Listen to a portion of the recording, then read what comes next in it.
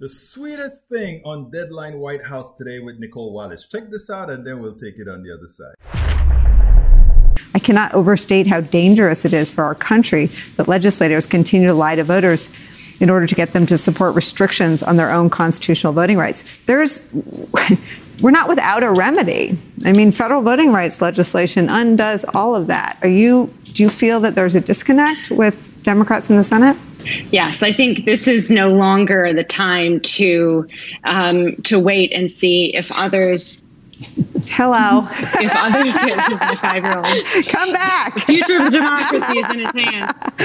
This is no longer a time to ensure. I mean, this is a time to be bold. This is a time to step up and use the constitutional authority of the federal government to protect all of us in the states. We're doing everything we can in the states to protect access to the vote, but the time is now. We spend a lot of time deconstructing the news, trying to parse it into a form that everybody can understand. We try to find those little nitpicks where it flies above the fray, etc.